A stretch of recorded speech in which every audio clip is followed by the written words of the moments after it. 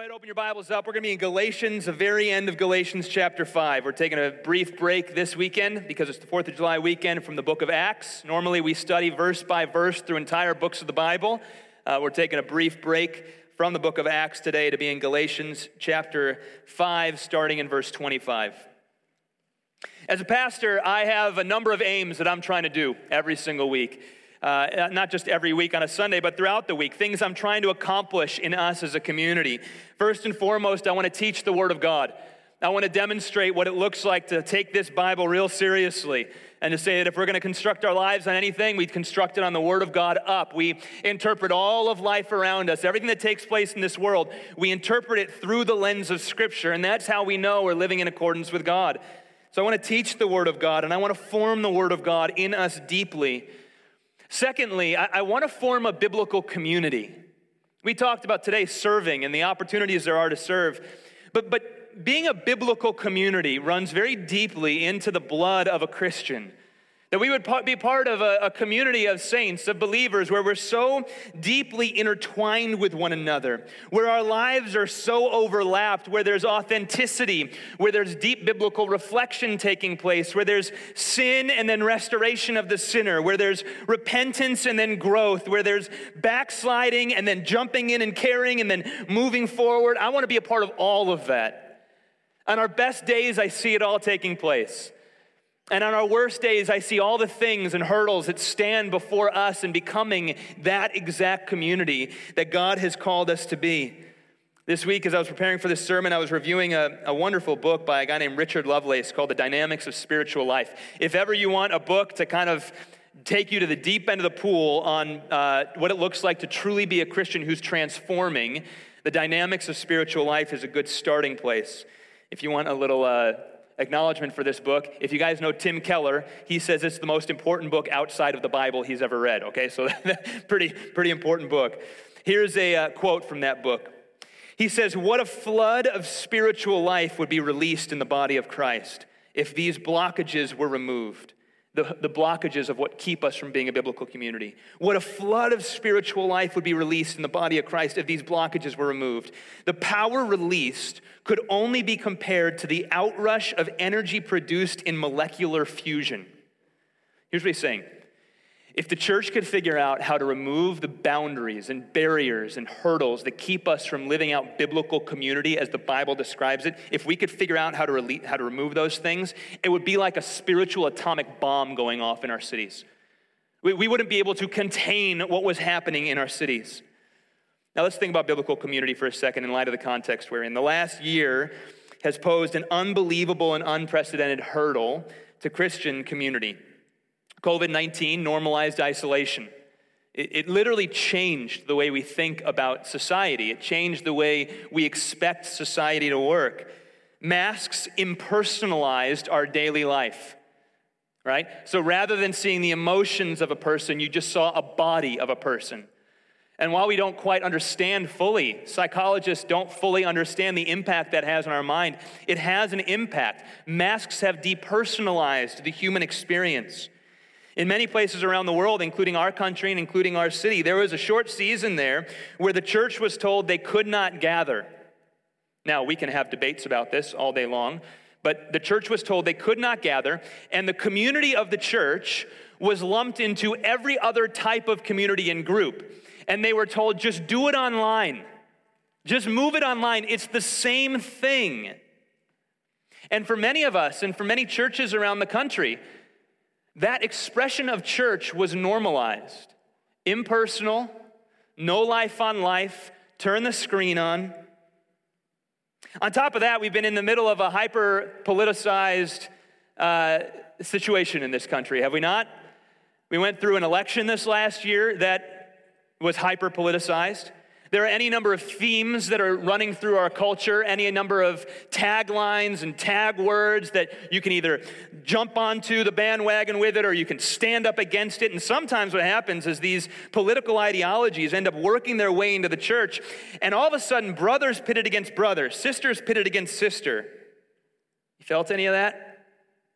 I just want to tell you, as a pastor of a church, those wounds have run deep into this church. There's not a pastor on the planet who has not felt that in the last year.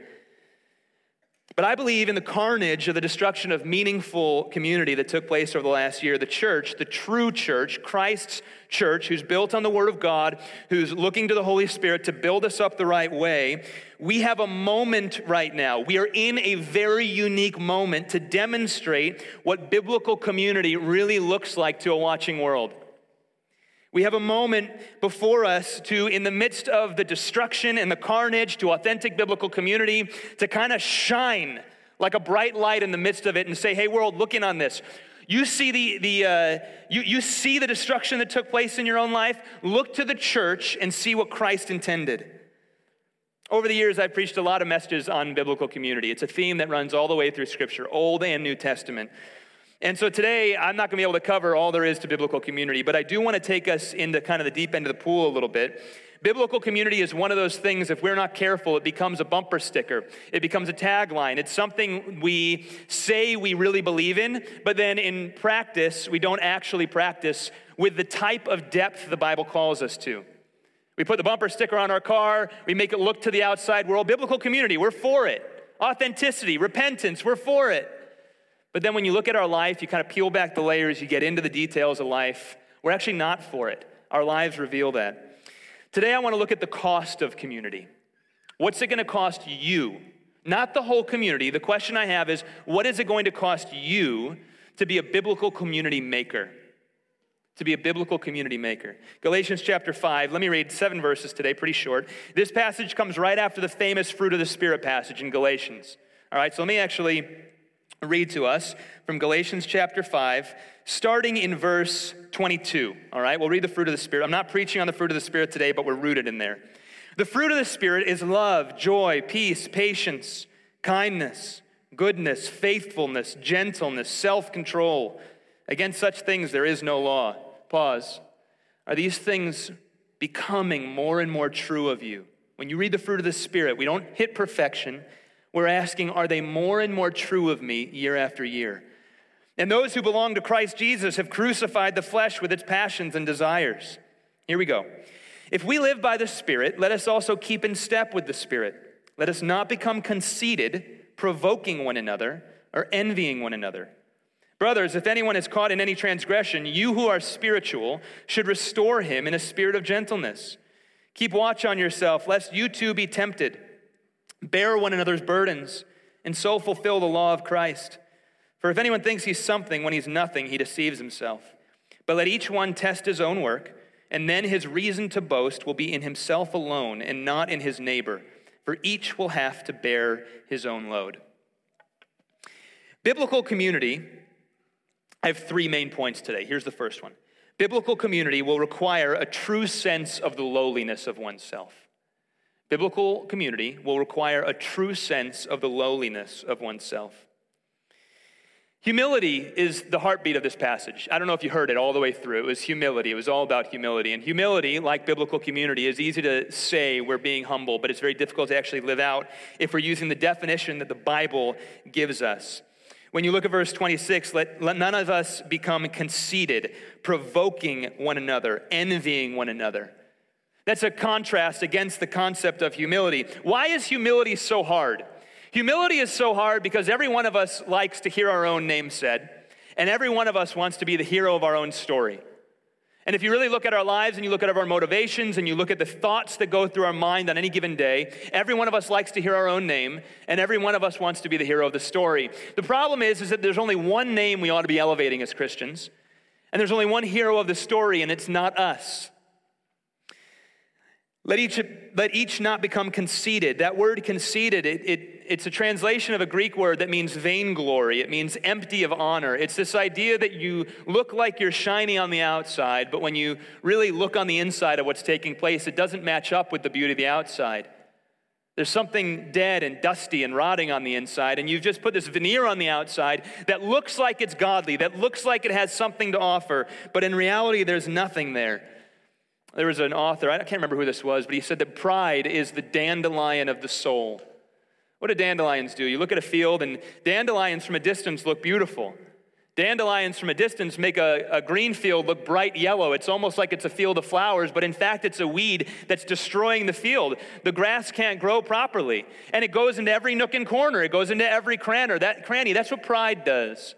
Pride left unchecked, a constant thought about oneself as the center of one's universe. It's like a dandelion. It just pops up, and it almost looks good on the outside. But slowly it's just rotting the entire field. Notice what he says, verse 26. Let us not become conceited. And then he gives two visualizations of what that means to be conceited. Number one, provoking one another. And number two, envying one another. Both of those, I argue, are examples of what it means to be conceited. What's a provocative spirit? This is a superiority complex. This is someone who sees themselves genuinely as superior to other people. You walk through life, and when you think of who you are and you think of everybody else, you walk into a room like this, you think of your place and what you have to offer. You see yourself as superior to others, and so you provoke others. When others come around you, they feel as if you're superior to them because you give off a vibe that you're superior to them. You regularly are looking for ways to defend yourself, to lift up your own honor, to make sure that people know exactly who you are and the accomplishments you have. A provocative spirit loves the attention of themselves and the praise they get when the attention is on themselves. They love being the center of attention. They love having the answers. They love winning a debate. In its worst forms, this person looks down on other people. It's full conceit. Here's the challenge with this. I'm painting a caricature of a hyper-conceited person. But many of us, myself included, have lesser versions of this working our way through our regular life. And if we're honest, if we allow the text to kind of rub up against the barnacles and just kind of wash ourselves a little bit, we realize that this is true of us. The motivations of ego are there. And the Christian needs to recognize this and repent of it. This is a superiority complex. But this spirit of pride, the lack of humility, is not just in a superiority complex. He also says that it can come out in envying one another. Verse 26. This is an inferiority complex. This is where we see ourselves as constantly less than other people. We envy other people's gifts. We're constantly feeling like others are superior to us. We're marked by a chronic sense of failure, chronic sense of underachievement, a chronic sense of shame, because compared to others, we're just not smart enough, we're not attractive enough, we're not competent enough, we're not gifted enough, we're not organized enough, we're not educated enough, we're not successful enough, we're not rich enough, we're not prominent enough. For some in this room, there's this ongoing inferiority complex where we see ourselves with other people, and when we walk into a room, we have such low feelings of ourselves that we don't actually understand what the gospel's done in our life. We need to have a low sense of ourself, but we need to have a right sense of ourself as well. See, the challenge here is that both a superiority complex and an inferiority complex are both versions of being conceited, because both have ourselves at the center of our universe. Both are constantly thinking of ourselves, wondering about ourselves, aiming to have ourselves be the center of our thoughts. Meanwhile, it's the Christian who rightly understands the gospel, who's removed ourselves from the center of our own universe and has placed Christ at the center of our universe and is experiencing a genuine healing from the weaknesses and the wounds that come from a superiority complex and the weaknesses and the wounds that come from an inferiority complex. There was an author, Kristen Neff. She's a psychiatrist out of University of Texas. She was talking about the self-esteem movement. And she writes this, she says, look, I think because of the big self-esteem movement, that's where we constantly feed our children the self-esteem. You are something, you can be something. And we're filling their lack of self-esteem with motivational speeches. I think because of the big self-esteem movement, people just got it in their heads that the key to psychological health was self-esteem. But research has shown that because of this emphasis on self-esteem, we actually got a generation of narcissists. That's actually what Paul is saying in some way. The data now supports exactly what Paul says. If you focus on yourself, whether because of superiority, conceited, provoking one another, or inferiority, envying others constantly, it's the same thing. You got yourself at the center of your universe. And the key to Christianity is elevating Christ. The higher you elevate Christ, the more you love Christ, the greater you see Christ, the more you focus your attention on him on the cross and his love for you and his blood shed for you, the more rightly you see yourself. Not overly low, but rightly centered on what Christ has done for you. The great author Andrew Murray writes on humility so beautifully. He says this: the highest glory of the creature is in being only a vessel to receive and enjoy and show forth the glory of God. It can do this only as it is willing to be nothing in itself, that God may be all. Water always fills first the lowest places. The lower, the emptier a man lies before God, the speedier and the fuller will be the inflow of the divine glory. Here we have the cost of community. Are you willing to pay it? See, the life of a Christian is constantly going low like Christ, constantly washing feet like Christ, constantly taking on the form of a servant like Christ. Again, these are bumper sticker slogans in Christianity at this point. Your life tells whether you're living this way or not. Your thoughts tell whether you're living this way or not. Are you willing to go low and wash feet? Psalm 84:10, I would rather be a doorkeeper in the house of the Lord than dwell in the tents of the wicked. Cost number one. Are you willing to pay it? Second cost, biblical community must require a life of proactive concern for others. Biblical community is going to cost you this. It's going to require of you a life of proactive concern for others. Chapter 6, verses 1 and 2. Let me read it again. Brothers, that's familial language, right? When you come into this place, you're not strangers. You're not just some random people that came into a room to hear a sermon or a lecture. You're family. Okay? Brothers, if anyone is caught in any transgression, you who are spiritual should restore him in a spirit of gentleness. Keep watch on yourselves, lest you too be tempted. Bear one another's burdens, and so fulfill the law of Christ. Did you notice 3 commands in that passage? We're to restore the brother, we're to keep watch on ourselves, and we're to bear one another's burdens. Those are actions. Those are things we do, right? So instead of turning Netflix on, we do what the Bible tells us to do, right? Netflix will slowly dull your spirit. Stepping into brokenness with actionable lives will increase your love of Christ. 3 commands. Number 1, restore the brother with gentleness. See, here's the thing about family. I said it starts off with brothers, right? That means we're a family. We're brothers and sisters. I've got family, and this is the thing I know about family. Family's messy. And here's why family is messy. It's not because my parents and my brothers and sisters are messy. It's because I'm messy, and I'm in my family. Each of us are messy, and we're in our family. Did you notice, watch, if you're looking at your family and you're thinking, man, my family's messed up because everyone besides me is in it, you have the superiority complex. And you don't realize that your family is thinking, man, our family's got some problems because they're in it. Right?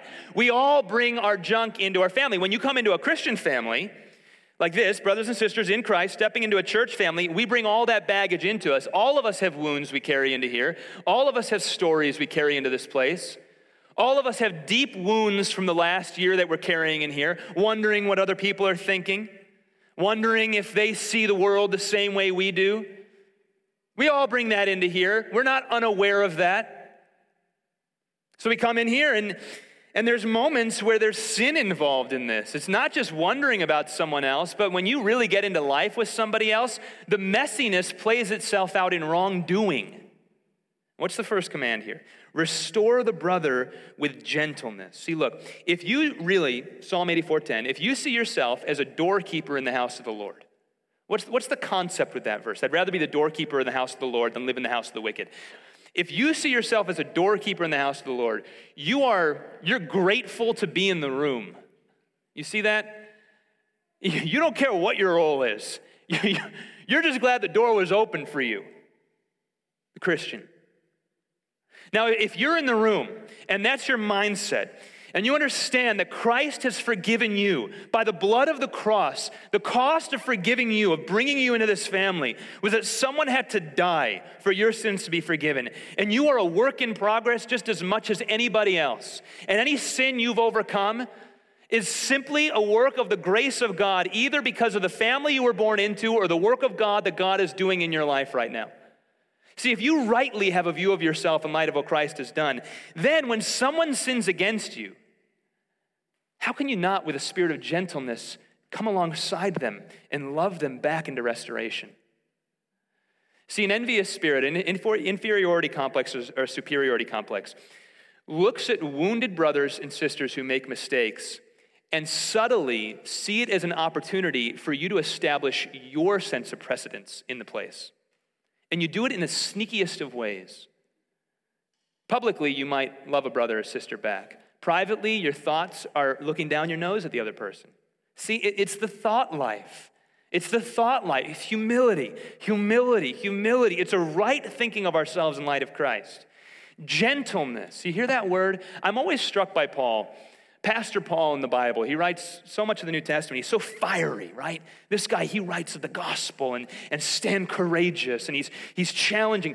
But if you look at him, he also is full of gentleness all through his writings. Gently loving on his community. Restore a brother with gentleness. Second one is this: keep watch on yourself. See, this is when you rightly see yourself. The person who's keeping watch on themselves is the one who, when someone else falls, doesn't say, "Oh, what a fool," but says, "But by the grace of God, I haven't yet made that same mistake. And I need some guards up because I'm just as prone to those same mistakes that I see them making. And if I leave my life unchecked, that could just as easily be me in a handful of years." You see this? So it's a right thinking of ourselves. Christ has redeemed us by the blood of the Lamb, sinners like us. Now we've stepped into the kingdom covered by the blood of the Lamb. We see and we know that we are just as prone to all the same temptations that can take any one of us down, and so we put our guards up. We rightly bring community around us. One of the guards I have in my life is I have two dear brothers in my life that we meet monthly. We live across the city. My wife is best friends with their wives. Once a month, once every other month, as often as we get together, because we have many kids, we're spread out across the city, we get a cup of coffee or we get a burger together and we ask all the hard questions. We dig in. What are you learning? What's God doing in your life? How are you managing this area of your life? I know you're prone to this. Is that sneaking its ugly head in? You got to have your guards up. Because what happens if you let your guards down, you think you got this, Satan comes around with a haymaker when you're not ready for it and he takes you down. See, it's right thinking about ourselves that establishes these action items. The person who has no guards up in these areas of their life has a superiority complex in the church. They think they got it. Just give enough time. Number 3, we got to bear one another's burdens. This is where we look out for the needs of our community and we reorder our lives and reschedule our lives in order to show up for the needs of the people that are hurting in our community. Matthew chapter 11, verses 28 to 30, Jesus says, "Come to me, all who labor and are heavy laden, and I will give you rest. Take my yoke upon you and learn from me, for I am gentle and lowly in heart." Central concept in that. I am gentle and lowly in heart, and you will find rest for your souls, for my yoke is easy and my burden is light. See, Jesus comes to us and says, look at me, I'm gentle. I'm going to restore you. I'm lowly. I'm going to take your burden on my shoulders. And then this passage we're studying today says, now you go out and you take on the burden of other people in your life. Dane Ortland wrote this book recently called Gentle and Lowly, and in it he says this: what helium does to a balloon, Jesus' yoke does to his followers. We are buoyed along in life by his endless gentleness and supremely accessible loneliness. He does not simply meet us at our place of need. He lives in our place of need. He never tires of sweeping us into his tender embrace. It is his very heart. It is what gets him out of bed in the morning. This is how Christ oftentimes will carry other people's burdens in this church. He'll send you to carry their burden for them. And it's only when we begin to understand what the church is that we understand how Christ works. You are the light of Christ. You're the hands of God. You're the light of the world, the salt of the earth. When you show up for a brother or sister in need, you meet their need. Then what happens is Christ is actually meeting their need and carrying their burden through you. I can't tell you how many stories I have where someone in the church has done something very small, right? They show up, someone's moving, let's say, and they show up, they rent a U-Haul, they come, they help someone move. They spend 4 or 5 hours that day sacrificing their day off, showing up, helping someone move, only to find out 2 or 3 weeks later that that person who needed help moving was in a place of desperation. They were beside themselves. And when that person showed up and bought a U-Haul for them, and gave them 4 or 5 hours of muscle to lift couches. What was happening was far more than moving couches. What was happening was we were lifting weight off that person's shoulders. Time and time again, I hear these stories. Time and time again, these stories filter to me as a pastor as I see you loving on other people. And what's taking place is that Christ, in his beauty, is lifting the weight off of this person's shoulders by sending you to rent a U-Haul. This is why Christianity must be proactive. We're brothers, we're sisters, we see needs and we don't stand back, and we step in, we send text messages encouraging, stepping in, loving one another. When someone's broken, we come and we pray with them. Now look, becoming this person is not like tape that you can just put on yourself. Like, I'm going to be this person. Just, wrap yourself up and you're good to go. This is a life of beholding Jesus Christ and allowing the grace of Jesus to work its way through into the inner recesses of your heart. Because you got to understand your identity in Christ for this to become true of you. Because this is how deeply woven pride and ego and the ways of the world are into our heart. You don't just rip ego out and suddenly become a servant. You got to behold Jesus. See, if you're not constantly in the Word, if you're not regularly in prayer, if you're not doing this thing in fellowship, if there's no singing in your life of the gospel of Jesus and the glory of God, if there's no affection being stirred in your life, these things won't be true of you in reality. You might tape it on for a little bit. You might paste it on and fool me. But you're not fooling Jesus. He knows the heart. And what this is getting after is not just people who do more, but people who behold more of Jesus. Work the gospel deep into your life, where you're so overcome by the love of Christ that you can't help but look out and say, I've got to serve somebody. I was talking to a dear brother in Christ, one of our pastors up on the north side. He runs a small house church up on the north side, Pastor Phil. We were talking about Netflix and how there's very few shows that we can watch anymore because our affections are changing. The things we used to be okay with, it's like, man, it's just junk. And he made this interesting insight. He just at one point, he said, honestly, Rafe, I'm at a place right now where I just want to get rid of the subscriptions I have because I find myself constantly saying, I don't want to bring in this idolatry into my household. And I was sitting there thinking, man, this is a man who spends a lot of time with the Lord. What a man. And I'm thinking, I want to be like this. I want that to grow in me. I want my affections to be stirred, that I want to use my time in different ways. Are you beholding Christ? Do you know what he's done for you? Andrew Murray, again, he says this, true humility comes when in the light of God we have seen ourselves to be nothing, have consented to part with and cast away self, to let God be all. The soul that has done this and can say, so have I lost myself in finding thee. That soul no longer compares itself with others. It is given up for every thought of self in God's presence. It meets its fellow man as one who is nothing and seeks nothing for itself, who is a servant of God and for Jesus' sake, a servant of all.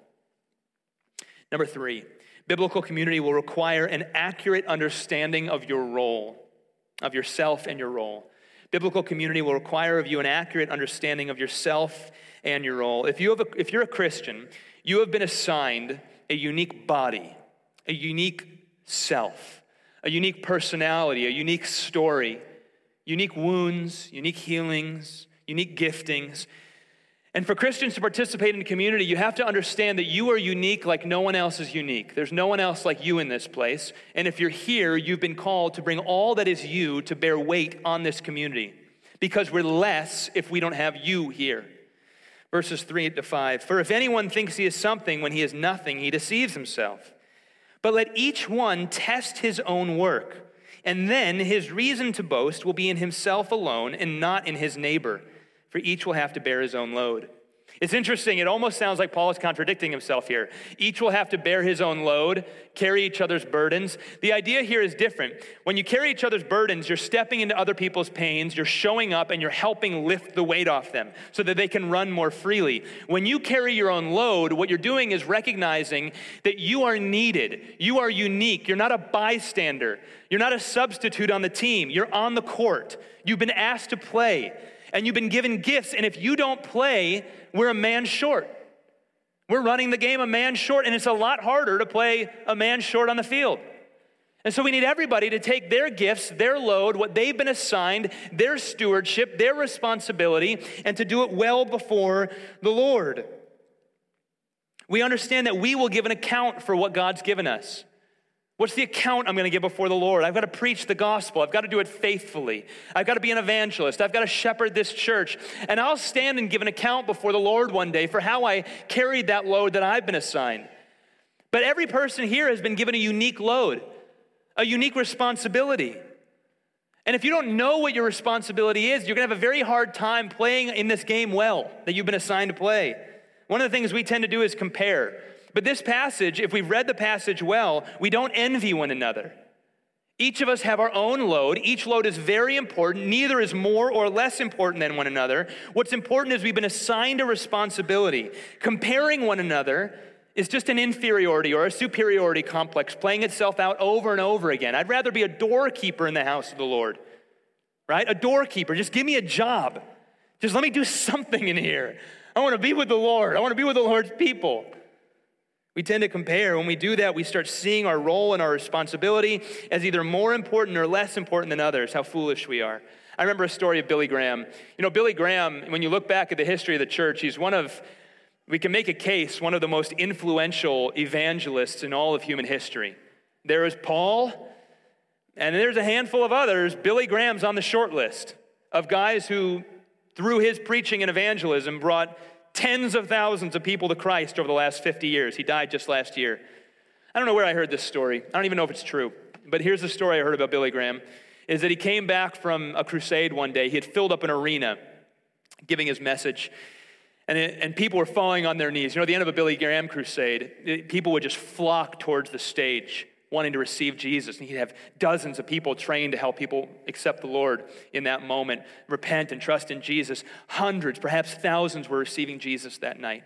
Billy Graham walked down behind the stage, and he went down into the back room, and there in one of the back rooms were a handful of older women in their late 70s who were preparing sandwiches for the volunteers that night for after the event was over. Billy Graham stopped in the doorway, and all these ladies, stood to the side as if the president was walking through. And he wiped a tear away from his eye, and he said, I want you to understand, the work you're doing preparing these sandwiches is just as, if not more important than the work I did giving the message today. I wonder how those ladies' lives were changed that night. Because if that story is true, I think it is. I hope it is. Billy Graham got this. I'd rather be a doorkeeper in the house of the Lord, the one who makes the sandwiches, who supports the people who are helping people accept Jesus, who are trained in that. That's a vital role. Everyone's got a role to play. The one who answers the phone call for the people that are calling in, for when Billy Graham's messages are going out and they're taking the calls there's no superiority here. We've been washed by the blood of the Lamb. We're a family of servants who are all gifted in different ways to step in. But here's the thing, we've got to step in. We've got to step up. We've got to understand our assignment, and we've got to do something. 3 commandments to be proactive with our faith. Many of us are completely inactive with our faith. We show up for church, and everyone else serves us. It's a totally selfish way to go about the kingdom of God. We come here, the coffee's already made. Well, coffee comes in a couple weeks, just so you know. We're bringing it back. We had to stop coffee because of COVID. Coffee will be here in a couple weeks, okay?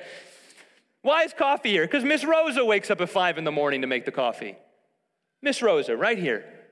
Every week, 5 in the morning. You get a cup of coffee when you come to church. Why? Because Rosa's here. Why is the table set up? Why are the lights on? Why are the musicians here? How do the microphones get set up? How did Bread of Life ministry happen? They pour hours into this thing. They're at my offices regathering the rooms and the supplies as much as I'm in my offices, I feel like. See, you got to step into this thing. It doesn't just happen. Here, look, July 4th weekend, historically, is the most violent weekend in this city. You know that? It's the most violent weekend in this city. And we can expect that it's going to be a very violent weekend. It's hot outside. This last week has been terrible.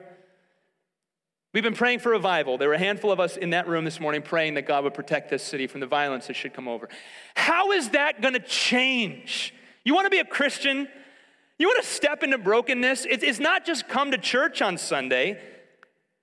It's live a proactive life, understanding your responsibility, and step into brokenness sacrificially with your time, with your money, with your resources, with your life. We give our blood for this. Why? Christ is worthy. I'd rather be the doorkeeper in the house of the Lord doing something than being inactive.